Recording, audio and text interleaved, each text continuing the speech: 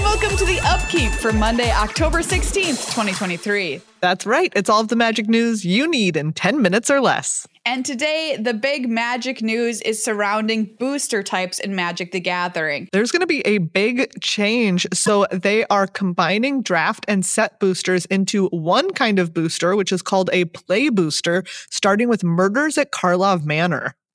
So if you're wondering, we're getting rid of set boosters and draft boosters, and they're transforming into that one booster, like Megan said, the play booster. Collector boosters, don't worry, aren't going anywhere. Those are still going to stick around. And Wizards says the reasoning for this was manyfold, but the main reasoning was that two kinds of boosters, set and draft boosters, was becoming a problem because people were confused about which one, what was in what, and more people were just buying set boosters, leaving draft boosters kind of on the back bench.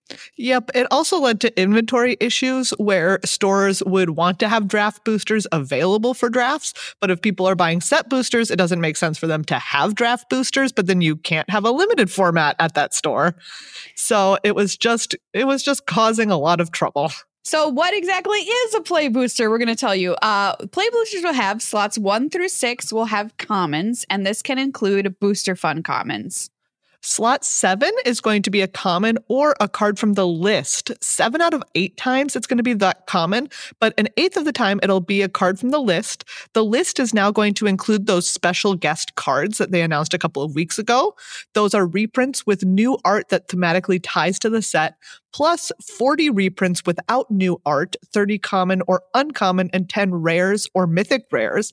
The breakdown means that you have an 87.5% chance of getting a common from the main set, a 9.3% chance of a common or uncommon normal reprint from the list, a 1.5% chance of a rare or mythic rare normal reprint from the list, and a 1.5% chance of a special guests card from the list. So this is a big change to the list because in the past, the list had been about 300 cards. So now it's only going to be about 40 cards. And they're hoping that this will tone down the feel bads of, your chance of opening a card from the list. And then you get something that you're like, what was this? This is just some random common. So they're hoping it'll be a little bit more exciting to open a card from the list as they curate that list a lot more heavily now moving forward. Then slots 8 through 10 in the play booster are uncommons. That could also be the booster fun version. Slot 11 is the rare or mythic rare, and slot 12 is the land. Slot 13 is going to be a non-foil wild card, and what that means is it could be anything from the main set, including booster fun. It could also be a rare or mythic. Slot 14 is a traditional foil wild card of any rarity, and slot 15 is your non-playable card, so that's the token or play aid that they include. But you also get a 30% chance of it being an art card and a 5% chance of it being an art card with a signature. This is all to say that play boosters could have up to 4 rares or mythics, which is going to affect how limited plays out.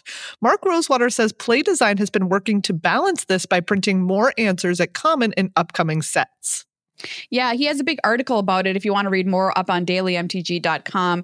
He says that they do not actually expect play boosters to change how draft plays out very much. They've been testing it for a while now. Sealed, though, is kind of a different story because you have the potential to open quite a few more rares than you did in the past. But again, I think we're at kind of a wait and see how that affects the format before a lot of people are willing to make willing to have big opinions on how play boosters are going to change how things play out. It also means that you're only going to have 14 playable cards per pack instead of 15.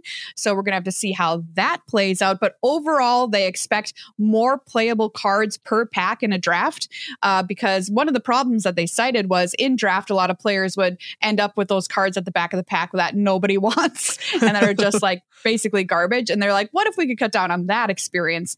So they're hoping that overall you'll have more cards to put into your deck. They say that draft and sealed is also going to be slightly more expensive, $3 to $4 more per draft or sealed event. But they say you're getting the same bang for your buck overall because of the enhanced quality of the pack.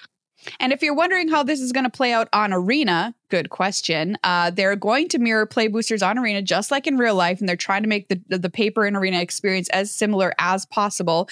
But what they're going to do is that list spot in the pack is going to be swapped in Arena to mirror the Eternal formats on Arena, as opposed to in paper where it's going to mirror the Eternal formats in real life. So that is the big news for today. In additional news, there was also a banned and restricted announcement, but there is no change to any format.